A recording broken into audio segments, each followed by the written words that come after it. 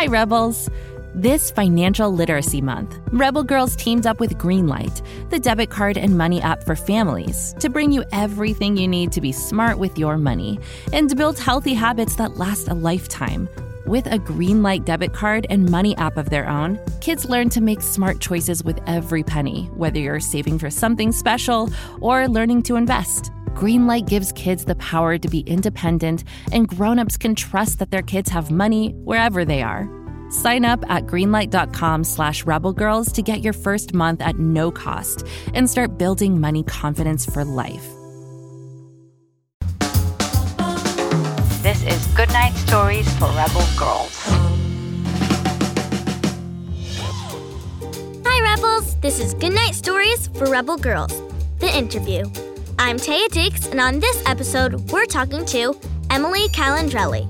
She told us the story of Mae Jemison, the first Black woman in space. It's really good, so make sure you give it a listen. And you can catch Emily on her show, Emily's Wonder Lab, on Netflix. Go check it out.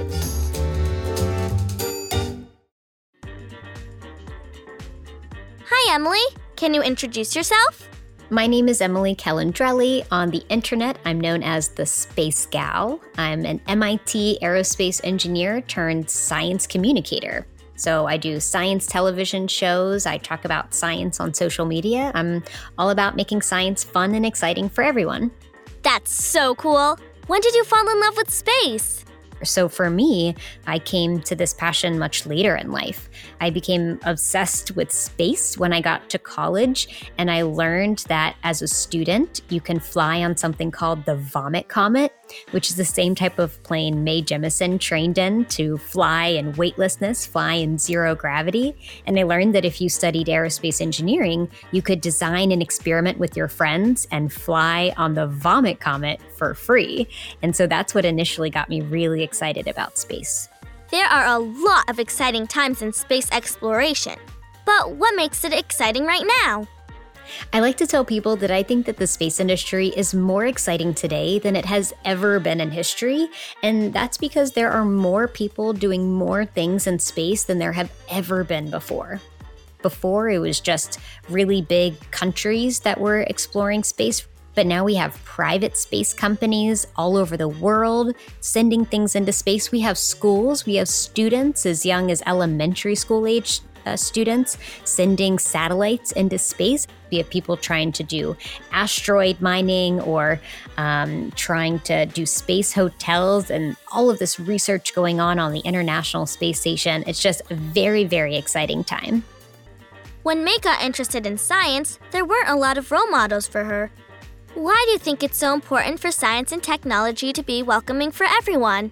Yeah, well, I like to tell people if science and technology are designed to be used by everyone, then you need people with different backgrounds and different experiences at the table, in the lab, behind the computer, making the decisions as to how that science is made and how that technology is developed. Because if you don't, then that technology may not be safe for everyone. It may not be efficient for everyone. We need lots of girls in science just to make it more innovative.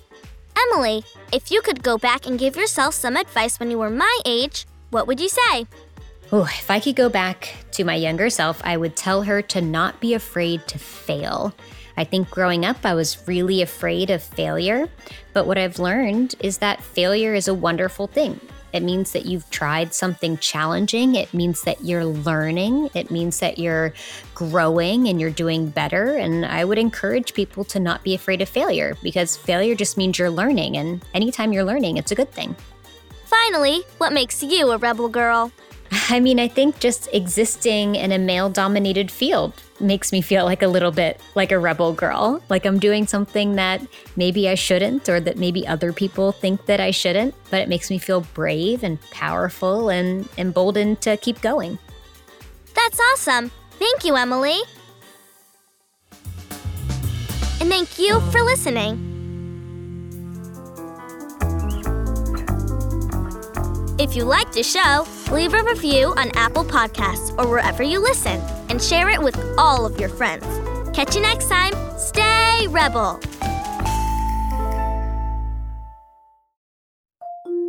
Can't get enough of Rebel Girls? Well, luckily, the Rebel Girls app is now completely free. That's right. You can listen to the entire library of goodnight stories for Rebel Girls ad-free. Plus, check out the app's cool features like activities, trivia, custom playlists, and more. All parent-trusted and kids-safe.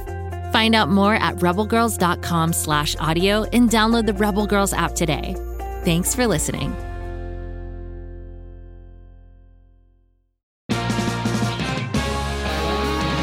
The Poor Knight, a fantasy musical podcast suitable for all ages, brought to you by Fool and Scholar Productions. Follow Nathaniel the Boar Knight and the friends he meets along his journey as he's bitten by a wereman and must break the curse before the full moon. Listen to The Boar Knight wherever you get your podcasts or learn more at foolandscholar.com. Friendship and daring, music and caring, now's the night, here comes the